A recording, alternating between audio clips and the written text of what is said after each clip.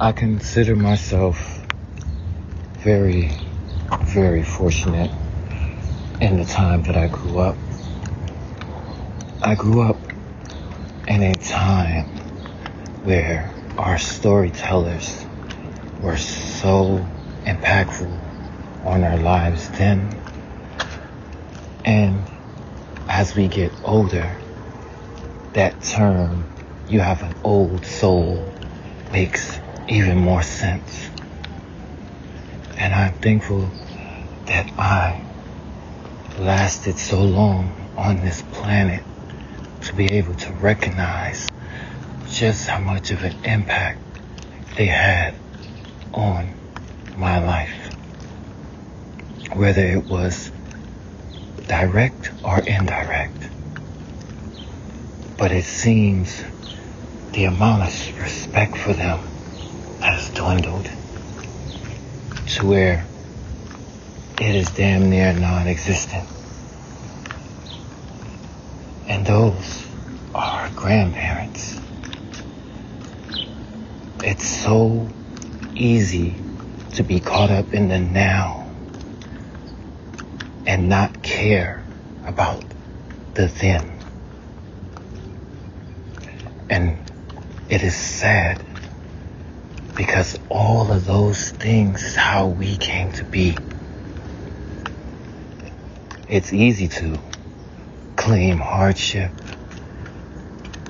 Your rights are being so violated. The amount of disrespect when you truly don't understand. We can claim all day, every day about the reparations, the trials and tribulations, when the majority of us have never even fully experienced it, or not even on the level of those. My childhood growing up, I was deeply connected. And I love you and I miss you both. To my grandma and my grandpa. My great-grandma was still alive, and most of my memories of her was being in that house with that old wood stove, and it can be 90 degrees outside and she's still talking about put another piece of wood in that motherfucker, or add some splinter to it because she's getting cold. Or she would have her little can of snuff, that old little silver tin can with the blue label wrapped around it. I know y'all know what I'm talking about. I know some of y'all got to know what I'm talking about. I didn't know what the hell that was, but I know she put a little bit in her motherfucking jar, and then she had a little spit cup on the side with a little tissue in it. Didn't know the purpose, but that was what Mama did. Right. My great grandma was Mama. My grandmother was Mother. And my own mama was Mama. I don't know where they came with that analogy, how they came up with it, but that's just what they called them. And then my grandfather, he had my grandfather. But all of that interactions that I had with them is not here. The us of today don't give a fuck. A lot of them don't give a fuck. They don't care to hear stories. They don't care to spend time with them. They see it as a chore, a hassle. When this is the closest you can get to your ancestors in the flesh right here in front of you. You can just spend a little time out of your day. You can ask questions. You can find out what it really was like and not the propaganda bullshit that is shown on TV. People who've never been through the struggle out there being the leaders of these organizations, fighting for rights when you don't fully understand the rights that you are fighting for. Because they don't have that It's not a concern to them. Oh, that was then, but this is now. But you want to have those offerings, those blessings from those that actually went through the shit back then, now, just because you was born. That is not a right. That is not a right. My love of music, of the oldies, came from my grandparents, from the Platters, the Temptations, Percy Sledge. There's so many, Otis Redding. I could continue on, and I still listen to those songs to this day, and I have those memories of those hard times and the good times. Hell, I am past 40, and I just realized that back in the fucking 80s to the 90s, I was blanching. I didn't know what the fuck that was. I don't even know if my grandparents knew the proper term for it, but it was something that they did. Now I'm going to tell y'all what blanching is. Blanching is where you either take raw or partially cooked, beans and sort, put them in water and you put them in the freezer. Yeah, that sounds all nice and dandy, but not the memories that I had. Because back then, we had those tall bushel baskets. Those tall wooden bushel baskets, and those motherfuckers was filled to the brim with string beans, butter beans, and you're sitting there and you're shelling with your big old silver pan. Oh, and don't think there was only one of them motherfuckers. No, because you had to shell them for your grandma and your mama, and maybe some of your damn aunties. But it was a part of growing up, and it strengthened our bond and our connection. My grandmother was the one that taught me how to drive, because my mother, unfortunately, had seizures, and she still has seizures to this day. And she wasn't able to get her license. So it was my grandma. I was driving shotgun with my grandma. I even went to work with her one time. I even got my grandma a speeding ticket because we were coming from Myrtle Beach, South Carolina in the Conway. And before you get to that bridge, for those of you who might know about that area, and I wanted my grandma to go fast. So my grandma went fast. And next thing you know, damn police was pulling us over. I wasn't yelled at or nothing like that. But those are my precious memories. I saw what they had to go through. The picking of tobacco. The trying to have to be humble at certain times, because shit was still racist as fuck in South Carolina. It's still racist now, but shit, growing up in the motherfucking 80s, your parents would tell you where not to go. Your grandparents would, don't mess around with them people's yard. Don't be out over there. It wasn't them being rude or being overprotective. They were warning you because they had already experienced the shit firsthand. First fucking hand. But you know something else that they had? I didn't say I went to my grandma's apartment. I was at my grandma's house. My great-grandma's house. They had a home. It was built. It was built. And that woman worked all the way up into her 70s. All the way up into her 70s. My grandmother, she cleaned houses. And those people loved her. They bought her a new car. I would go there at times. Great, wholesome people. Because it showed that all of the world is not that bad. People of different color can communicate. We can work for and with each other, and it don't be that hierarchy bullshit that, oh, I am better than you. I am the superior race. That is what a lot of that taught me, but I did not understand. But it's because I experienced that, because I was there, that even once I became an adult, I made sure I visited my grandmother whenever I came home. My grandfather, he passed when I was 5. But those memories and those times with him, because, down south, a lot of us, they had gardens. So back a ways behind my grandmother's house, there was a garden back there. There were some hogs. And we had a chicken coop. We had a grapevine. So I have fond memories of my grandfather protecting me from trouble. He had to get one leg amputated, so he was in a wheelchair. So I would walk with him, and we'd go get some cucumbers and so forth. And I wasn't bothered. And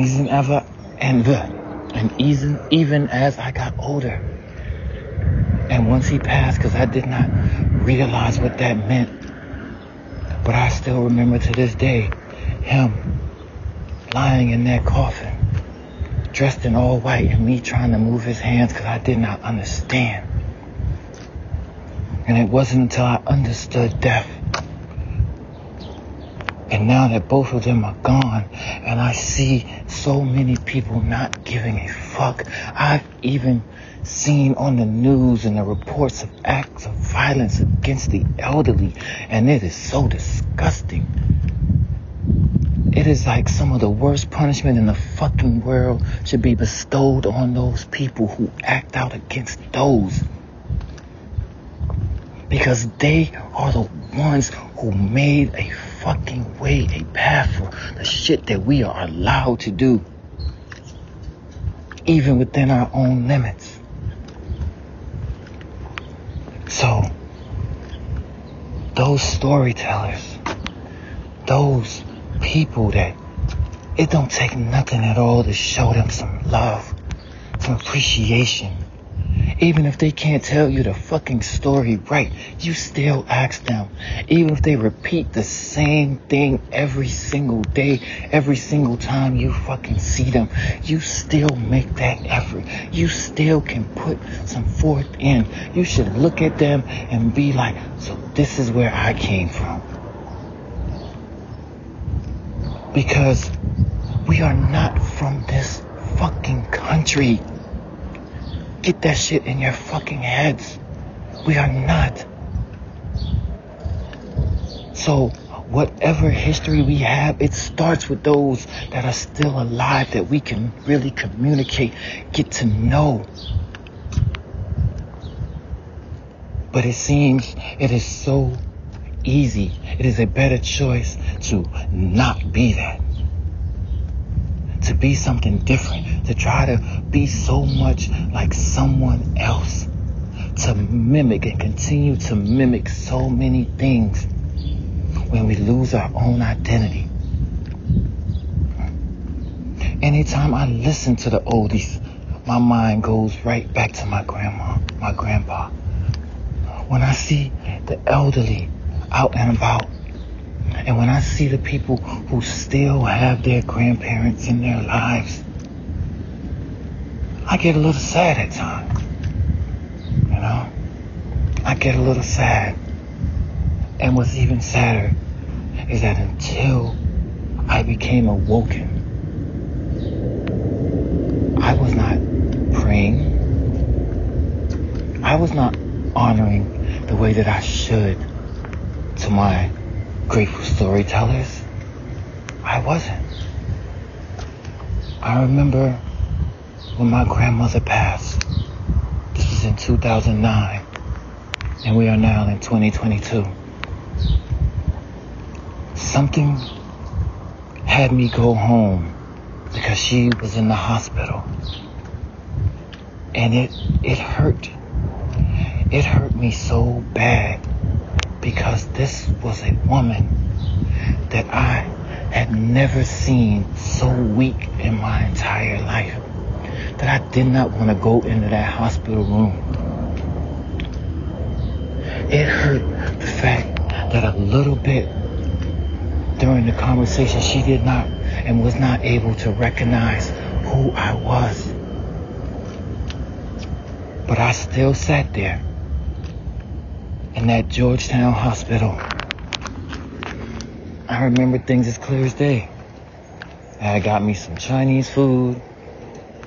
Now, I don't know what this Chinese food is going on today, but the Chinese food back in my day, the egg already came in it. And that shit pissed me off today, because up here, that shit be like 75 cents, $1, $1.25 per egg. And I'm sorry I'm going on that tangent, but that shit does piss me the fuck off, but it's what it is. But I sat there, and some of her memory did start to come back, and she still remembered me. But just watching such a strong woman that gave me so much power, who impacted so much in my life. And there were times where it was some scary shit, but my grandmother was a G. My grandmother was a damn gangster. She had a little old 22. She had a shotgun in the corner of her bedroom. My grandmother did not motherfucking play. There was a time where we was riding at night on them old country roads where they don't have all of these street lights and shit. I remember my grandmother hit a deer. She hit a motherfucking deer. And you know what my grandmother did? That motherfucker fucked up the grill of the car. My grandmother, she made a call or some shit. And next thing you know, that motherfucking deer was in the back of the motherfucking car. Now, I can't stand deer meat. I absolutely cannot fucking stand it. I tried it. I don't get the whole thing of it. Me, I'm a coon person. And yes, it is exactly what the fuck you think it is. But shit's delicious. Shit's delicious. You get it all cooked up, put some onions in it, put it in that old iron skillet, and you put it in the oven. Not too long, because, the onions can make it spoil. But that strong woman that I saw, so weak, in that bed, was something that I don't want anyone to experience. But I'm happy that I was able to. I was able to know where I came from, where my mother came from, why my mother did certain things, why she didn't, why she was able to and not able to.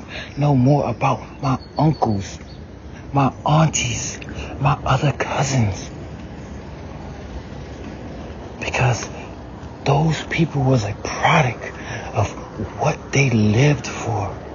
The heartaches, the joys, all of that was wrapped up in these people. And I came home. And that next day, I got a phone call. I got a phone call in the afternoon, and I remember looking at the phone, and I did not want to answer the phone.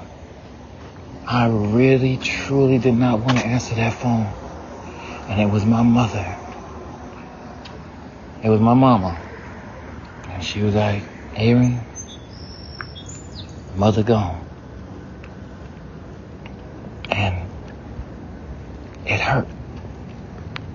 It was something that I didn't want to come to terms with.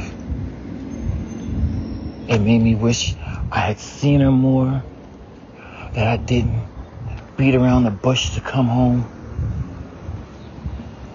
But not once did I hate what she represented. How both of them impacted my life. Because they used to argue, oh my goodness, my grandmother and my grandfather, holy shit. And if she wanted to do something, give him a little half a pint, he'd do whatever he could do. He had one leg, but he still could do shit. But that is gone. We are truly losing ourselves and anything that is being tied to this world, that we can give that knowledge to our children. to where they aren't too busy running from who we are, how we came to be, while the world would love to make it seem like it never existed, that it still isn't happening today, or the worst of all, that it wasn't as bad as some people may think it is. The whole thought of you oppressing people because of their skin color. There was a law to where two people of different skin colors could not marry. They lived through that. Those being born in the 30s, the 20s, the 40s who are still here, who were able to reach that 70s, 80s, and 90s. For you, I thank you. Thank you for carrying on. And even though all of your ways might not have been right, you did what you had to. You survived. You kept that torch going. You kept our bloodline moving. You were that person. You were that person that many can look back on and think, wow, she did all this for me. She did that for us. My grandmother made sure that anytime I came home, I had to let her know when I was coming home and what the hell I wanted to cook so she could cook it. Whether I wanted me some hog maw with some rice, with some cornbread on the side, with some Texas Pete hot sauce. I wanted me some sweet peas with some rice and some neck bones. Whatever I wanted, and I had my favorite dishes. I can't anymore. And it hurts. But I will always keep those memories. I am who I am today because of her and him and her and all of you. Though I may never meet you, I may never get that opportunity to see you in the flesh, your will still resides within me. And I will pass that on. I will pass on all of those teachings, whatever messages those want to give me to pass on, I will gladly do it. And for the grandparents on the side that I never got to know, I never got to meet, it's okay. You can come forth too. I'm willing to listen. I'm not holding any more grudges. What is done is done. Amen.